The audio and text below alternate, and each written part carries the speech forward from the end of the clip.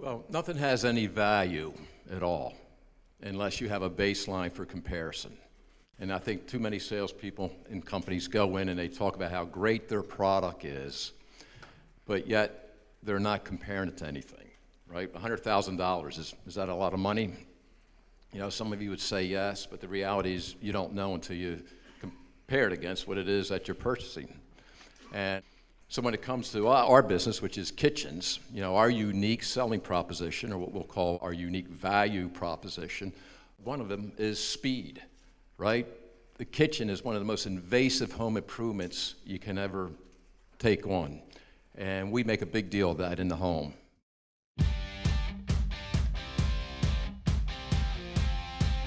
This is the Wealthy Contractor Podcast, brought to you by G4 Marketing. Interviews with today's top home improvement entrepreneurs about marketing, sales, money, mindset, and lifestyle. Now, here's your host, Brian Kaskavalciyan. Hey everybody, Brian here, and I've got another great episode of the Wealthy Contractor Podcast for you. This is actually a special episode. You know, we got a lot of great feedback on our last episode, which was an excerpt from our event, our annual event here in Florida called Accelerate Live. Now, if you haven't listened to it yet, go back and check it out. When this one's over, it's episode 164 and is called Mastering the Formula for Success. But in this episode, I'm going to share with you our $100 million roundtable. Now, this session is a hit every year at Accelerate. In fact, a lot of attendees say this session is worth the entire price of admission alone.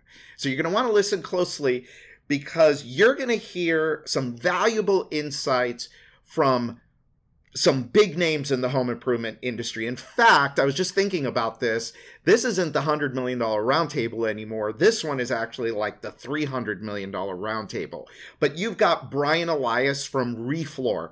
You've got Brian Gottlieb from Tundraland, Mark Curry from Revelair, and you've got Scott Berman from Florida Window and Doors. These guys are all the epitome of the wealthy contractor. Now, if you like what you hear, make sure you mark your calendars for February 7th and 8th of 2023 so you can join us live in Fort Myers, Florida for Accelerate Live 2023. This is an event you are not going to want to miss. Again, February 7th and 8th of 2023. For now, just mark your calendars, but you're not going to want to miss the next Accelerate Live. So, with all that said, let's get into the episode. These guys, so what's interesting, I was thinking as I was coming down here, so they all have very interesting backstories, okay? So you heard about Brian's, folding table, $3,000 and in 2009. Mark didn't go into his background, but it's a doozy, okay? Scott, you heard about his background, bankrupt in 2008, started all over again. This guy sold stuff out of the trunk of his car. None of them come from family money. None of them had any, nobody did them favors. They all started from scratch and became successful and became wealthy and became free because of this business. And so I think there's a lot to learn from them, and you guys are going to have an opportunity to ask them questions. I'm going to start. So here's a question that I kind of end most of the podcasts with. Knowing what you know today, what would you go back and say to yourself in the formative years when you were still a smaller, growing company? What would you go back and say to yourself? What kind of advice would you give yourself? It's a broad question. I think the most important thing is plan your work, work your plan.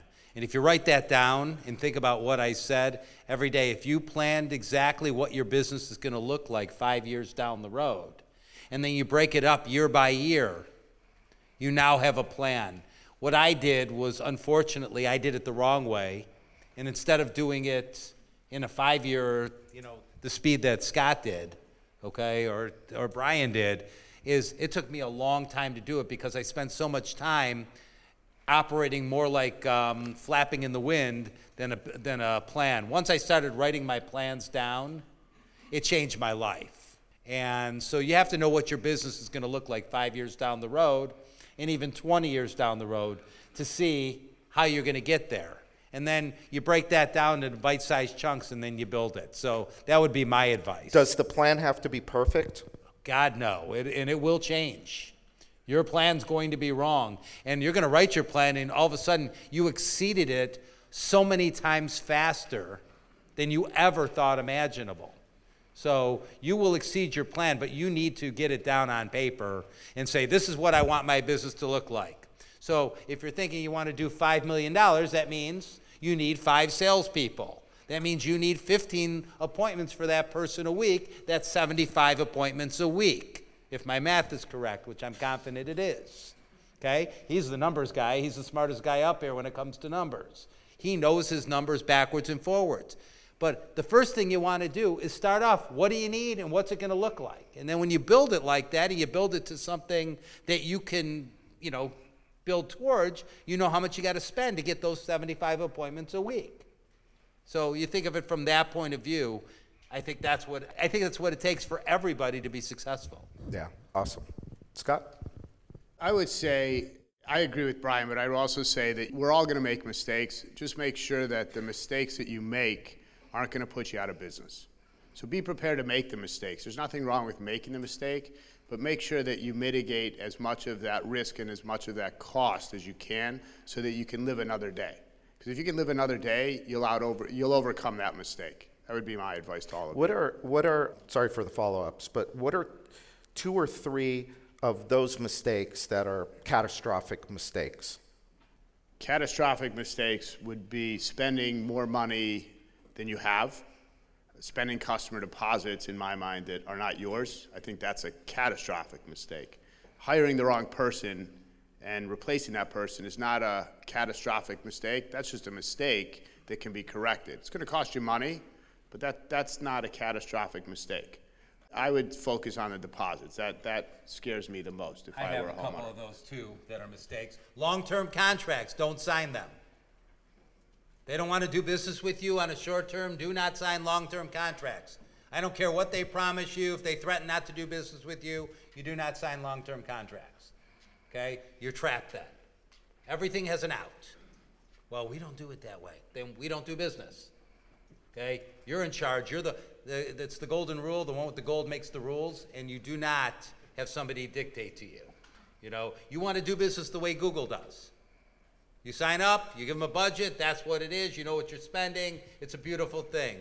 They want to lock you up. Oh, it's got to be going for 90 days to see if it's going to work. If you don't get a lead from one of your lead sources quickly, you're down the wrong road. So I would say that's what. The other thing is, somebody brought up hiring, who said that, hiring the wrong person. He's right. Keeping the wrong person for a long time is insane. So half the people in this room need to go back and fire somebody. You're laughing. You know why you're laughing? Because you know I'm telling the truth. You know who the person is, and they know who it is. You know who it is. Get them the hell out of your organization. They're costing you money. I mean, I don't want to think. Mark, what's that one piece of advice you would give yourself 10 years ago? Well, I have Brian on retainer as my spokesperson, so I'm going to defer all my answers to him. He'll keep talking. And he was teaching me how to come out of my shell. Thank you so much. All right. Well, I'll just roll with the fact that I've somehow got this reputation as being the number guy in our industry. So here's a word of caution as I reflect back on my own experience. Yeah, run your business by the numbers. We've heard that consistently throughout today and yesterday. However, word of caution is don't get paralysis through analysis. At the end of the day, we are all entrepreneurs. We're in the business of taking risk, calculated risks, right? So don't throw caution to the wind and let your hair down too far, but don't get caught up in just looking at the numbers to the point that you get frozen. And that would be one of my regrets, probably back in the late 90s, early 2000s, and I think, boy, if I took more of a chance, more of a risk, I would have probably been a lot further ahead than I am today. So don't get caught too flat-footed. He's fine. Don't worry about him.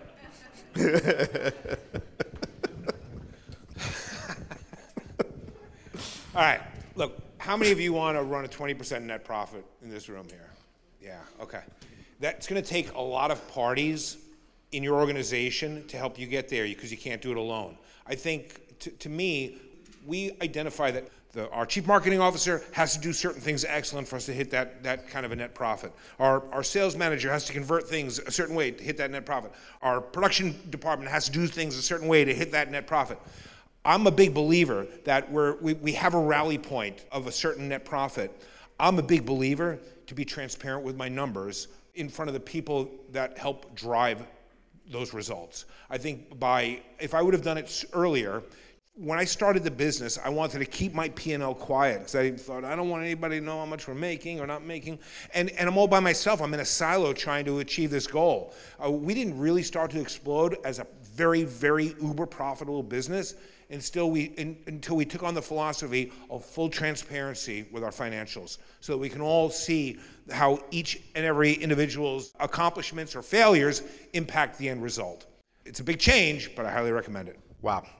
Cool. Your turn. Who's got a question? Add to Who's that first? EOS, by the way. If you're not doing EOS, you haven't read the book Traction, get the book, read the book. If you don't know how to implement it, which most of you won't, hire somebody to do it. It will change your life. I didn't do it in my last business, and looking at it now, okay, without EOS? I'm very familiar with it. Okay. It's just an organized system of running your business. It functions the same way. If you're not doing EOS, I saw somebody out there, I didn't talk to the people. He's right in the there. back. They're waving, awesome. And he's right there. You look Go at that see man him. right there. I just made him a fortune. We'll talk about EOS also. I do work on commission, by the way. All right, who's got a question? Sam.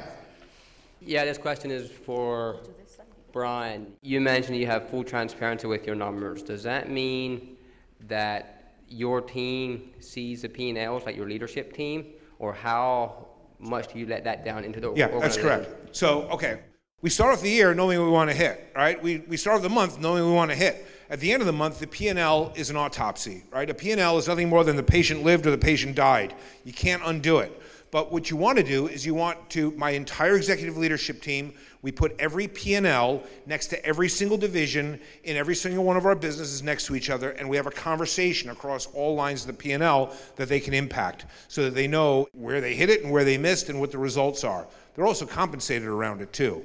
But yeah, our whole executive leadership team has full transparency to the profit and loss statement. My question is directed to Scott, but obviously I would take any insights. You mentioned just before spending deposits, and yesterday you spoke about having the cash reserves to confidently sell 90% financing. With winter coming, whenever that might be, if you're having difficulty between selling and production and not being able to keep up, how do you sort of try to change that tide to begin building up those cash reserves to be prepared for times when it's not as easy? Well, I mean, the first thing, I think there's two-part question to me. The first question is there's a possibility that your gross margins are not correct. That's number one.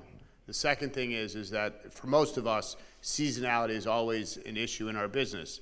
But if you're keeping the right amount of money in your business, the seasonality, when your summer months you're installing more, I'm assuming you're up north, that's when you should be banking the money for the winter months relative to the slowdown. So to me, you're either, and I don't want to individualize, but potentially you're taking too much out of the business to substantiate your growth or allow you to properly cash flow, or your margins are wrong, which means you're taking a deposit and you're negative when you go to install the job or close to break even when you go to install the job, and as a result of that, your cash flow is challenged. The other thing I would say to you, just to get on the right side of it, is, as Brian said before, there's no long-term contracts. Don't sign long-term contracts. I think the same thing goes for terms with your vendors. You can negotiate those terms out to help you build your cash flow until you're able to make this transition. There's no reason. You're giving them good business. Let them hold your receivable for a little bit longer. You got to be creative, especially when you're first starting. And it's not your money, okay, until you finish the project. So it's not yours. If you did hypothetically do what you're not, remember, that is not your money. You should not be if you're using the deposits, the worst thing you should ever do, even if you did do that, I'm not telling you to do that, but I am telling you not to take money if you're using those deposits. Because at that point, you're going to cause yourself a real problem. Yeah, I think. So it's not your money until you finish the project. Yeah, I'd also like to add that I would look at the business design itself. The thing about this industry is just about every single role inside of your company should be on some sort of a variable compensation structure. Yeah. So that your costs go up and down as your business revenue goes up and down. And it shouldn't be front-end loaded based on when you sell it. To Brian's point, it's based on when you install it. I would look at compensation throughout your organization. Look, it could be anybody from the accounting department all the way through the organization. There's simply no reason why they can't be on a variable comp structure that's going to even out your cash flow cycles. So I've heard you talk about this before. Can you go a little bit deeper on that? Because I was fascinated by it when I heard you say it. But can you tell them a little bit more about what that means? How does that look? Sure. It could be, can you put an accounting person on a variable comp structure? Well, sure you can, because what are they responsible for? They're responsible for chasing revenue, for making sure every job is done and paid. So why can't 50% of their compensation be based on a done and paid percentage of revenue? And so I think anybody in the organization, whether it's from the accounting department to the person working in the showroom that might be setting an appointment to any outside field marketer, a lot of these comp structures are based on when it's sold. And I'll tell you, that's great if you have a lot of cash. If you're trying to bonus a marketer on when it's sold, but there's simply no reason why if you can't create half when it's sold and half when it's installed. So they're co-producers in your cash flow bind. You're not by yourself. And what you'll find is you have less of a turnover rate, because what it kind of also is, it's sort of like golden handcuffs, because they have to be around to get the second half of their pay. So what you end up with is an organization that doesn't have a tremendous amount of turnover. Did you start that way, or at some point did you come up with that? So when I started the business, okay, again, I only had $3,000, and that is gone like after you get a telephone. It was in 08, it was in 09.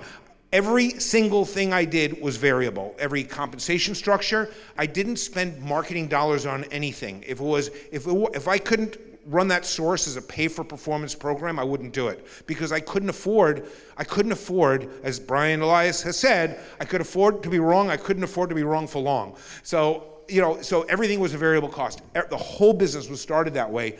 As I started to grow it, if I may, I set a separate checking account up.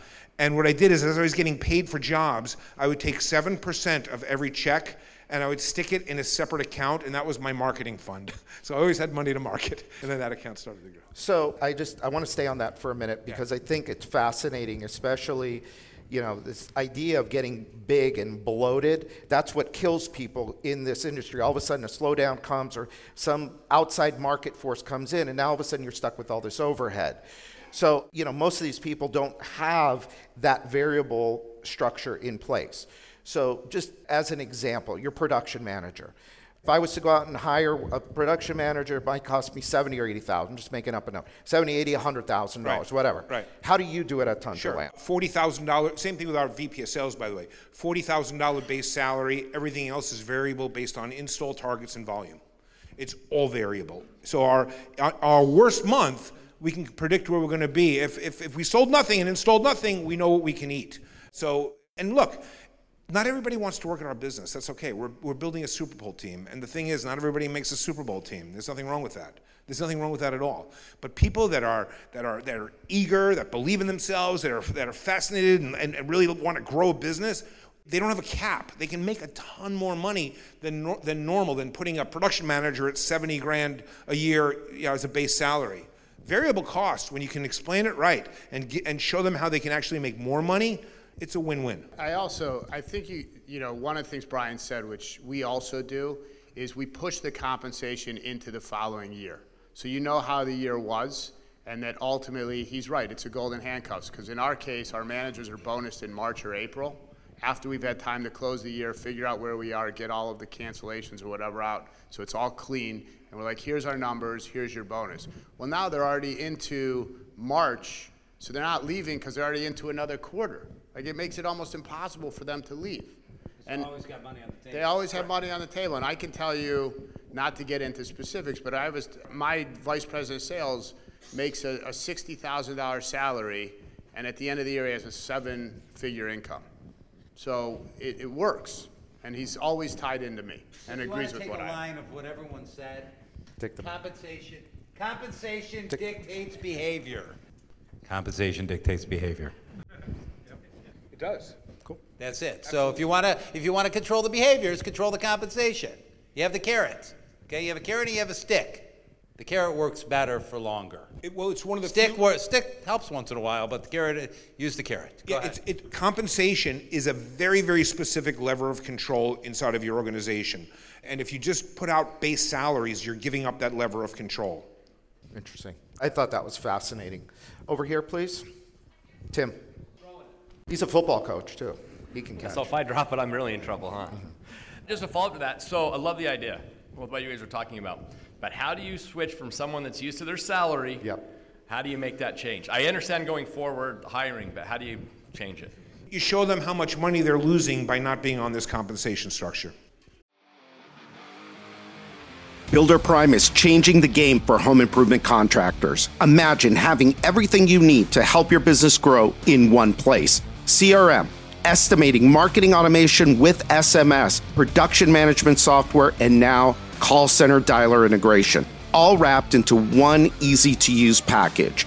And it's never been easier to switch CRMs. Hundreds of contractors trust Builder Prime to grow their businesses with powerful reporting tools to see which leads are making money, which sales reps are the top performers, and where to optimize for the greatest impact. We're talking about winning more jobs, boosting productivity, and delighting your customers. Are you ready to fuel your business growth even faster without all the daily frustrations of your current tech stack? You owe it to yourself, your team, and your business to learn why everyone is switching over to Builder Prime, the only true does-it-all CRM for home improvement contractors. Head over to builderprime.com and request a personalized demo with an expert today. Yep. Are they... Their upside is your upside. That's right. So if you explain what your upside is, and your Give them the goals mic. are, Give them the mic. if you explain to them what their upside is, it should coincide with your upside, right? You're making more money, they're making more money. It's not really a hard explanation. It's just an adjustment of thinking. Yeah, you have to plan the conversation out of what you're going to say, so you have to make a nice little package. Here's what you were making before. I'm changing that. It's really not negotiable, okay? But I'm going to show you where you're going to benefit. So when you make a decision for your business, don't forget, you have to be the boss. So this is, I hear it a lot. Well, I don't know how my people are going to feel. Okay, well, you can't live like that. You have to look at it and say, and I want you to have a good culture, so don't get me wrong. I don't want you to think, oh, Brian doesn't get it. I get it. But you're the one who's got to make the decisions that are in the best interest of your business. I'm sitting here listening up here. Brian I've known for years, okay? And at the end of the day, he gave me an idea that I didn't think about. I'm already figuring out how I'm going to execute on his idea, okay, into my business. Because it's important that you're making changes that get the people behind you.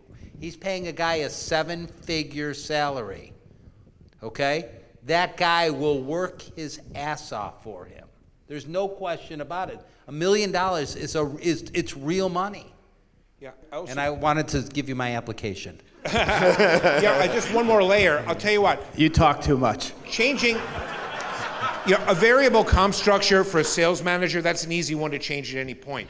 What we've done with the more difficult conversations where you have maybe it's an accountant or a bookkeeper that's like, oh my gosh, that's really changed. What we'll do is we'll say, okay, pretend we put you on this program today. What we're going to do is we're going to put you on this program 90 days from now. But we're going to start counting today, and in 90 days, we're going to go back and show you how much more money you would have made if you were on this program. And then we'll make the change. So certain roles, we do a transition like that. That's called buy-in, right? Get their buy-in. But get a buy-in. Cool. Who's next? John. Hey, Tim. Tim's writing. Where Kurt, are we at? throw Sorry. that Where are we going? over there. Oh, no. She's got it. That's all right. Never mind. Brian anyway. Go ahead. It's okay, John. God. Now, go. Sorry, I should have done that. I don't expect you to fully answer this, but I think the question is this side of the room on the stage knows that formula, and this side of the stage does not know that formula. Can you do something on the formula? One more time, I'm sorry. They want to know the formula. So how do you what- come up with the formula So of what the we're saying variables? is, you guys, it's like there's a veil, and you guys are behind the veil, and you already have in your mind, here's how we do that. And everybody out here is going, how the hell do you do that? Sure. Right? And you're giving some pieces, but it's almost like we're missing a little bit of the foundation, I think. Okay. Wait, Very Mark, simple. wait, do you have an answer for that? Go ahead. Go. You want to hear Mark, trust me. How do I compete with this? Well, if you're talking about a sales manager, for instance, again, you go back right to your budget, to your P&L. How much are you willing to allocate percentage-wise on your revenue? Okay, so whatever that amount might be, a percent, 1.5.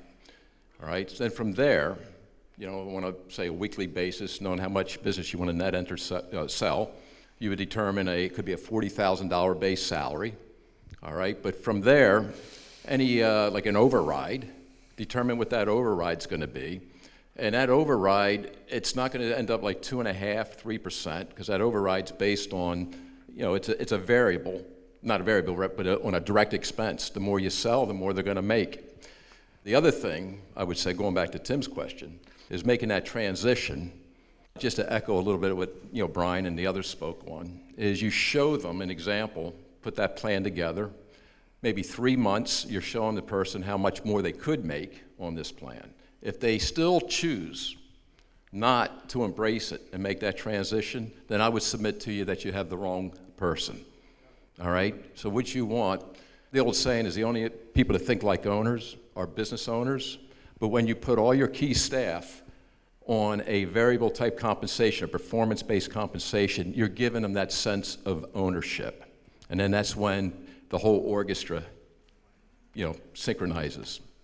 So how do you do that when you use the contribution margin formula? How do you back into the override? Oh, boy. Well, you don't have to use contribution margin for that. All right? I mean, you want... That's going to be a new hire, right? So I'm going to hire a sales manager. I would do that using contribution margin. But in this model, how do I get the override? Are you... It's a cost. Yeah, so say you want to pay somebody $50,000, all right? And you want them to make, as a salary, you want them to make $150,000. You got $100,000, all right? If you're doing $1 million a month, what's $100,000 as a fraction of $1 million? All right? You pay them 10% over, not from ground zero, but maybe on the overage, or if you pay them from ground zero, they'd have to first get over your break even, your threshold. All right, so nobody gets any variable bonus. Here's how I present pay plans to anybody working for me. And everybody, over 50% of my payroll is variable. Measure techs, salespeople, installers, even our lead generators are 100% commission-based, canvassing in 70 Home Depots. And the way I set up any pay plan is it's got to be a win-win. At no point do I want anybody on my team to win at my expense, but by the same token, no way will I have the company win at their expense. And when you go into it with that spirit, it's going to resonate with everybody. But they have to perform to earn. Right. Most certainly. So I think what you should look at, to make it simple, is if your volume is $100,000 and you're working at 50% margin, that's $50,000 of your expense that goes to your overhead.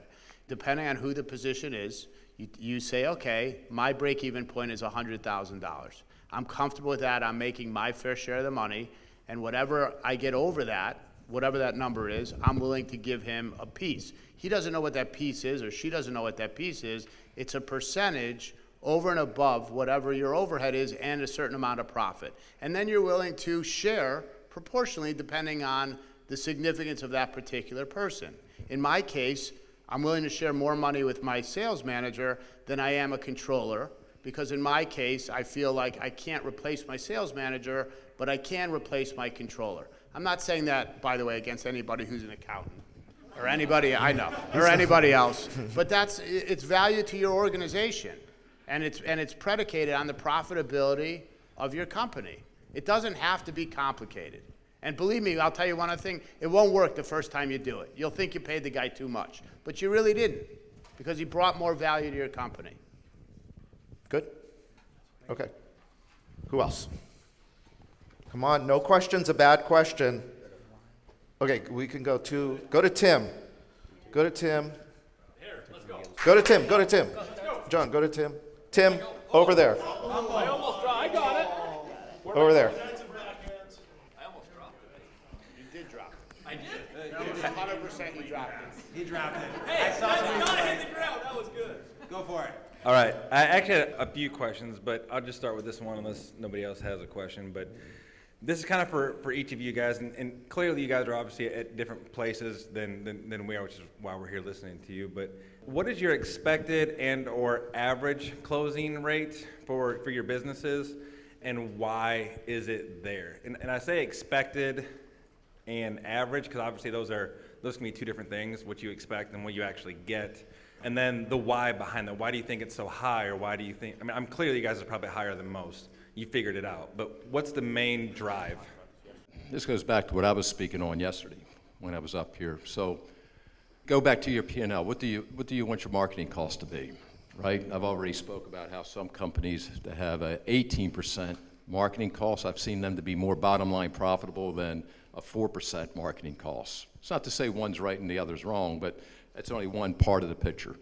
So if you want to say to have a 10% marketing cost, and you know how much it costs you to make a lead. You're using lead aggregators, digital advertising, and say fully loaded, your cost per issue lead is $300. Now, if that's the input, what kind of return on investment do you want to get? That's what NSLI is. It's an ROI. We call it an NSLI, but it's really a return on your investment. So you got $300, and you want to be 10% marketing costs on your P&L. So what's the output got to be? The output has to be $3,000. You need to have every lead you issue, you need to be bringing in that sales rep $3,000 of net revenue. Now, what makes up that $3,000? Well, we talked yesterday about a company that was, I think I had 25% as a closing percentage, was a better company than a 40% because it had twice as high of a average sale, right? If you're a gutter protection company, these companies might be closing 50, 60%, but they have an average sale of $3,000. If you have an average sale of $20,000 or $25,000, I'll take a 20% net closing all day long, because 20% of $25,000 is a $5,000 NSLI. Would you accept that? Yeah. Well, absolutely. I mean, okay. The numbers are way more important than the actual. As far as the net and all of that, I get it's more important than gross and quality over quantity. I get it. I guess it's more of a sales question. I guess probably then is what causes your customers to go with you. I guess what would. That's unique selling proposition. So well, I mean, Brian's got the answer. If somebody comes to you and says, "Why should I?" and then here's what I can tell you. Okay, I think if you look at a standard rule in this industry, you have a couple of levers of control in your business. If your closing average is too high in your organization, your prices are probably too low. I'm going to tell you right now, if you're closing at 50, 60%, take a price increase, okay? Your prices are too low.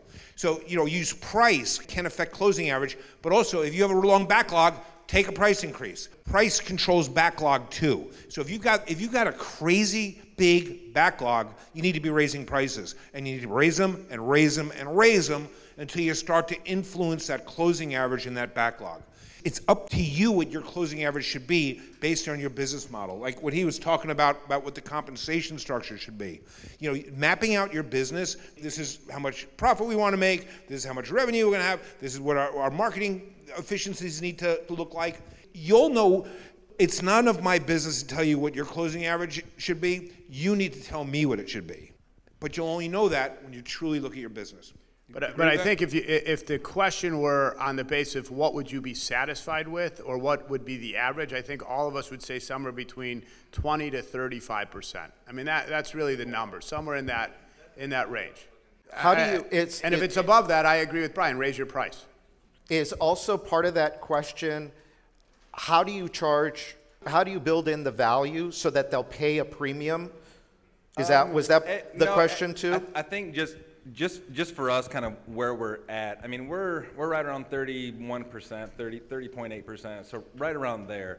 But I feel like I don't know if it's just an insecurity thing, whatever it is, but I feel like when I come here, I feel like everybody up on stage has like a 50, 60% closing rate. You guys are just slaying. No way. No, they don't. Honestly, I had a 40, when I was in the window business, I had a 48% on demo. Okay?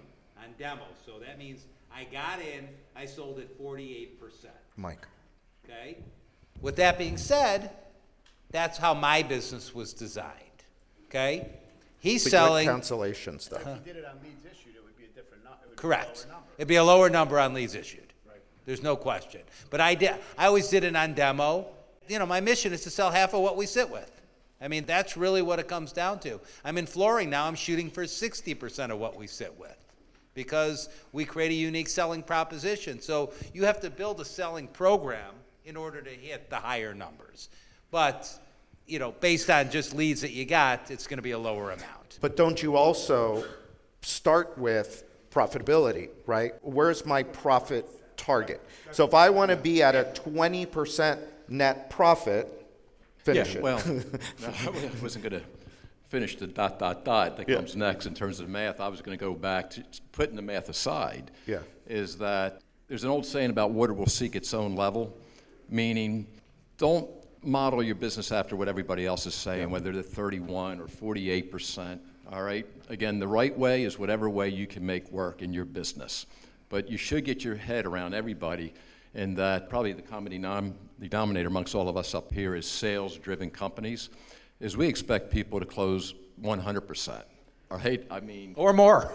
Not that it happens, but it's the sales methodology, right? And it's a mindset, it's a belief, you know, that the salespeople come back with all the objections from the homeowner, because we all know that the homeowners go to some type of objection school. They learn all the objections. But the good news is those objections are all the same. Yes. Yeah, they all fall into one of four categories. We call them the 4 Ps: price, poverty, preference, which is shopping, or can't remember the other one, postponement. All right, so Procrastination. or progrestination, if you'd like more syllables to the word. But Yeah, it's bigger. Bigger's better. But you develop your sales or closing methodology, and then your culture with your sales managers, just holding those salespeople accountable to overcome every objection, to put super glue on their tail end, dig in like an Alabama tick, and you just stay there and you close that deal. You know, and I'll share with you one more thing. You can drive yourself crazy in this industry that is often so focused on top-line revenue and closing average. At the end of the day, celebrate your net profit. That's the number you really, really want to chase in this business, and everything else can kind of almost take you off track. Amen. Question back there. You got one over there, too, on the right. Okay, back over there. How do you know when you need to change your scripting, both for in-house demo as well as elsewhere in the organization? When your closing percentage is down and it no longer works, or it's no longer relevant to the environment that you're in. Can you be more specific in your question? Well, meaning, so if something's not working and you know I need to change my scripting, what do you guys use as a method to figure out how to change it and where to change it? Well, first of all, where do you see your script not working? Where's an area that you say, okay, we got to work on this? What area would that be in? Me specifically? Yeah, you specifically. Oh. It's your question. It would be overcoming objections. In the house or on the phone? In the house. Okay. So, that being said, do you have a written process that everybody has memorized? It's not followed very well. Okay. So, price aside, do you need anything more than what do you sell, by the way? I do kitchen and bath. Beautiful. Do you need anything more in a cabinet than what I've shown you? He's asking him. I understand. We can go through the whole. I'm just talking about specifically. No, I know, but do you have a written script that you can? If I'm asking you questions because it's part of my written script that I have. So I have it memorized, and I make sure 100% of my people have my script memorized. And if they can role play it with me, I know they can role play it in the house. If they can't role play it with me, there's no way in hell they can do it in the house.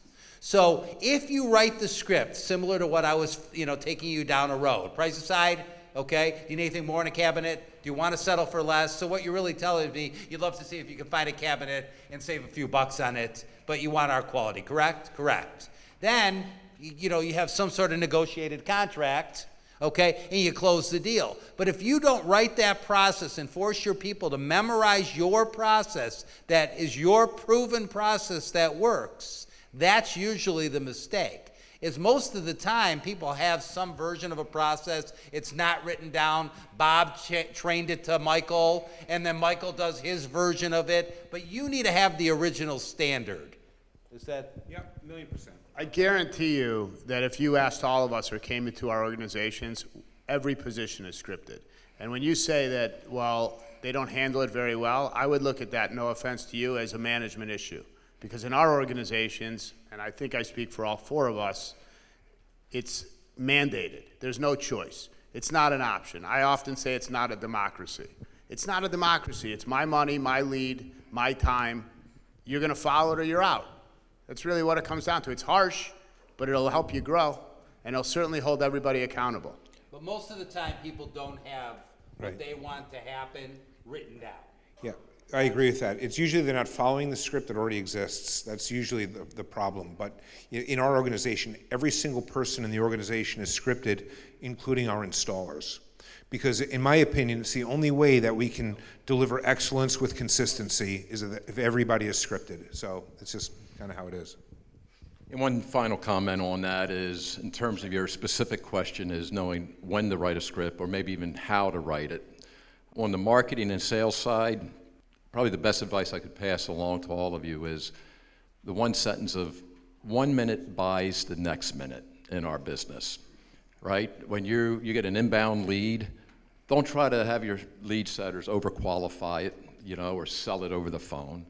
Just let the process unfold naturally. The way you're handling that lead on the phone, right up until the salesman, your culture, training that salesperson, everything's scripted out. All the resistance at the door. For the 30 years I've been doing this, we train every salesperson to expect 3 things when you knock on the door. I can't afford it, I don't need it, and I don't want it. And if you can train your sales force to do that with a script, then 1 minute will buy the next. You're just trying to put your foot through the front door, get to the kitchen table. 3 hours later, we've all seen it happen. It's a metamorphosis that takes place, and you're walking out of that house with a $20,000 contract with the husband telling the wife to give the guy some apple pie. Right. And just one observation for all of you. So Brian Gottlieb said we script our installers. One of the smartest guys in the industry says, great idea, I'm going to write it down. I'm going to do it tomorrow. Because I have a checklist for my installers. And I thought the checklist was enough, but I'm sitting here listening and I'm going, checklist isn't enough. I should control exactly what they say so I can control the end experience. Okay, so that would be an opportunity for me to get a review that I didn't get because I scripted them. Even though I says get a 5-star review wherever possible, it says it right on my checklist, okay? I didn't tell him how, and if he was such a great salesman, he'd probably not be installing for me, he'd be selling for me. It's a lot easier. Don't tell my installers that. Cool. Okay, we had a question over there. Toss that. Yep. Good catch. Yep. Okay, so we've heard a couple times at this conference, you have to differentiate yourself. You have to differentiate your company. Amongst you guys and your successful peers, what are some common differentiators that you see amongst the most successful companies out there facing the customer? Let's start with Brian and work down. Okay, for me, you all have it. For me, our point of differentiation, products come and go. Okay, today we're selling this window, maybe tomorrow we're selling a different window. Today we're selling this bath. I'm always selling your bath jacuzzi. I know you're out there somewhere. However, operational excellence as a defensible point of differentiation to fend off competition is the most difficult thing to compete with. Operational excellence coupled with a very, very strong culture. I think if you create that customer journey that's different than anybody else, we at point of sale, we schedule every single install the moment the customer buys a product. That's a lot of work to get there, a lot of work. We were talking about that at lunch. But it's a point of differentiation that means something to the customer, because it has to mean something to the customer, because we have a lifetime warranty. We have a lifetime warranty. Everybody's got a lifetime warranty. Those things that used to be a point of differentiation actually sound like yellow page answers. I think what you want to do when you think about your point of differentiation, think about the customer journey and how can you make it a unique experience that's really meaningful to them, as long as it helps also drive up that customer's willingness to pay. It should be authentic, it should be real, and it should be meaningful to your customer. Well, nothing has any value at all unless you have a baseline for comparison. And I think too many salespeople in companies go in and they talk about how great their product is, but yet they're not comparing it to anything, right? $100,000, is that a lot of money? Some of you would say yes, but the reality is you don't know until you compare it against what it is that you're purchasing. And so when it comes to our business, which is kitchens, our unique selling proposition, or what we'll call our unique value proposition, one of them is speed, right? The kitchen is one of the most invasive home improvements you can ever take on. And we make a big deal of that in the home. We spend a lot of time talking about what's typically found in the industry. Several different contractors, permits. We call them GOK factors, which stands for God only knows, what's behind the soffit, the plumbing, the vents. So after we do a customer needs assessment and an opportunity assessment, the homeowner is almost scared to death when taking this project on. That sets up for our value proposition, which is tied to speed. And we get in and out anywhere from 1 day, if it's just a door and drawer replacement job, or if it's a full replacement, still less than a week. And that is our value, because you could send a letter from here to grandmom's house over in Sacramento and put a stamp on it. What's the stamp cost today? 50 cents, 53 cents? Okay? But if you want it to get there tomorrow and ensure that it gets there tomorrow quickly, you'd be using UPS, maybe, right? Or Federal Express, and pay $35. So that time, that quickness is of immense value, and that's what we talk about and justifies the price. I think the value proposition we have is we are just simply better through communicating and the consistent message among all departments. From the time you see one of our advertisements, to the call center person, to the confirmer, to the project manager who schedules your measure, your installation, we absolutely drive home customer satisfaction and training. And I think what was eye-opening to me going through this process was a lot of my employees didn't recognize what good customer service was, because they don't come from the environment of staying in a nice hotel like this or eating at a nice restaurant. So what their expectation of good customer service is and what mine is totally different. So you have to explain to them what your customers expect and educate them, because candidly, most of them don't really have that experience on a day-to-day basis. And it's very important that they understand that, because in our case, somebody's spending $25,000 for windows, they expect a lot. And if we don't explain what that expectation is, they have no ability to meet that expectation ever. So I would suggest all of us try to do that. Thank you, Brian. Cool. So we can take one more over there. Well, there's two. So can we get? Yep, catch box. So I want to go back to the deposits. What if you have customer deposits and you have vendors that you actually have to pay a deposit to? It's okay to use the customer deposits to pay the vendors' deposits? Yes. For sure. Yes. Okay. Yes. Just want to make sure that was okay. It's all good until you run out of money. So you want to make sure you're not running out of money. Yeah. Okay? And you want to make sure you're not drawing money till you're done using the customer's deposit. But your defense is a lot better if you've given a deposit to the manufacturer as opposed to keeping that deposit. Right. I mean, if you want on vacation, watch out. Yep. Toss it right back there behind you. Question is for Brian.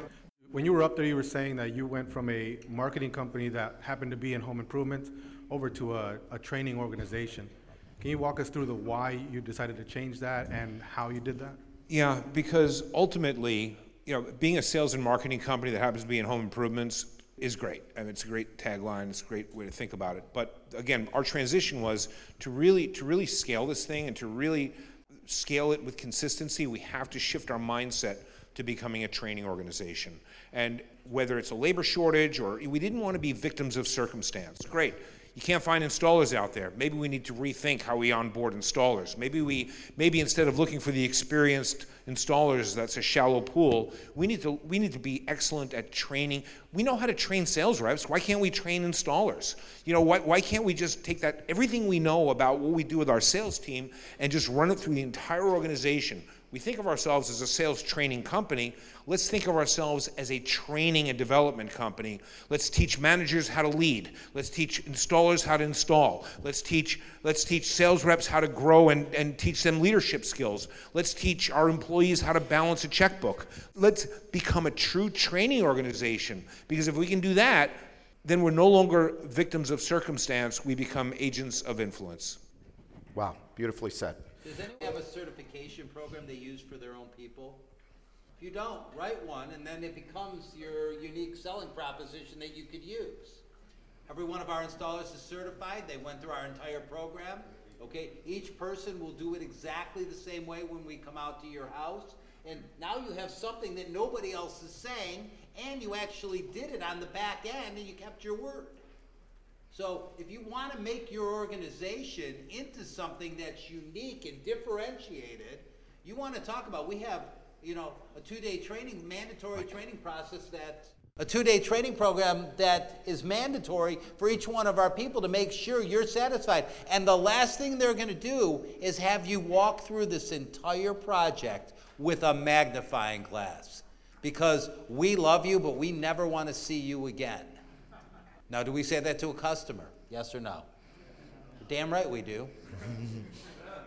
But you have to have it. But you have to have it. You have to follow through. So our installer, we'll say as we're closing the job, before Michael leaves, I'd like you to walk through the job with him with a magnifying glass, because it'd be very hard for us to get him back on the schedule to get out here. And while he's there, we want to catch any areas of concern you might have, which really means we never want to see you again. Unless you want to buy another roof, which I don't think is happening in that house if you did your job right. Cool. So, all, thank you. I appreciate you being here and taking your time. Thanks for listening to today's episode of the Wealthy Contractor Podcast. Let me ask you, did it help you look at your business in a different way? Did it spark an idea or ideas that you hadn't thought of before? Do you have a list of action items that you can take and implement into your business or your life today? I really hope so. If it did, I'd like to ask you a favor. Would you leave a 5-star review of the podcast? By doing so, you'll help other contractors find the podcast more easily so that we can help them achieve more success, wealth, and freedom. And before you go, make sure you subscribe to the Wealthy Contractor Podcast so you get access to the latest episodes as soon as they're available. We're always striving to provide you with great content, so you don't want to miss what's coming up. In fact, if you haven't already, make sure you go to thewealthycontractor.com and get your free copy of my latest book, The 7 Secrets to Becoming a Wealthy Contractor. Just pay shipping and handling, and I'll take care of the cost of the book. So until next time, this is Brian Cascavalcian.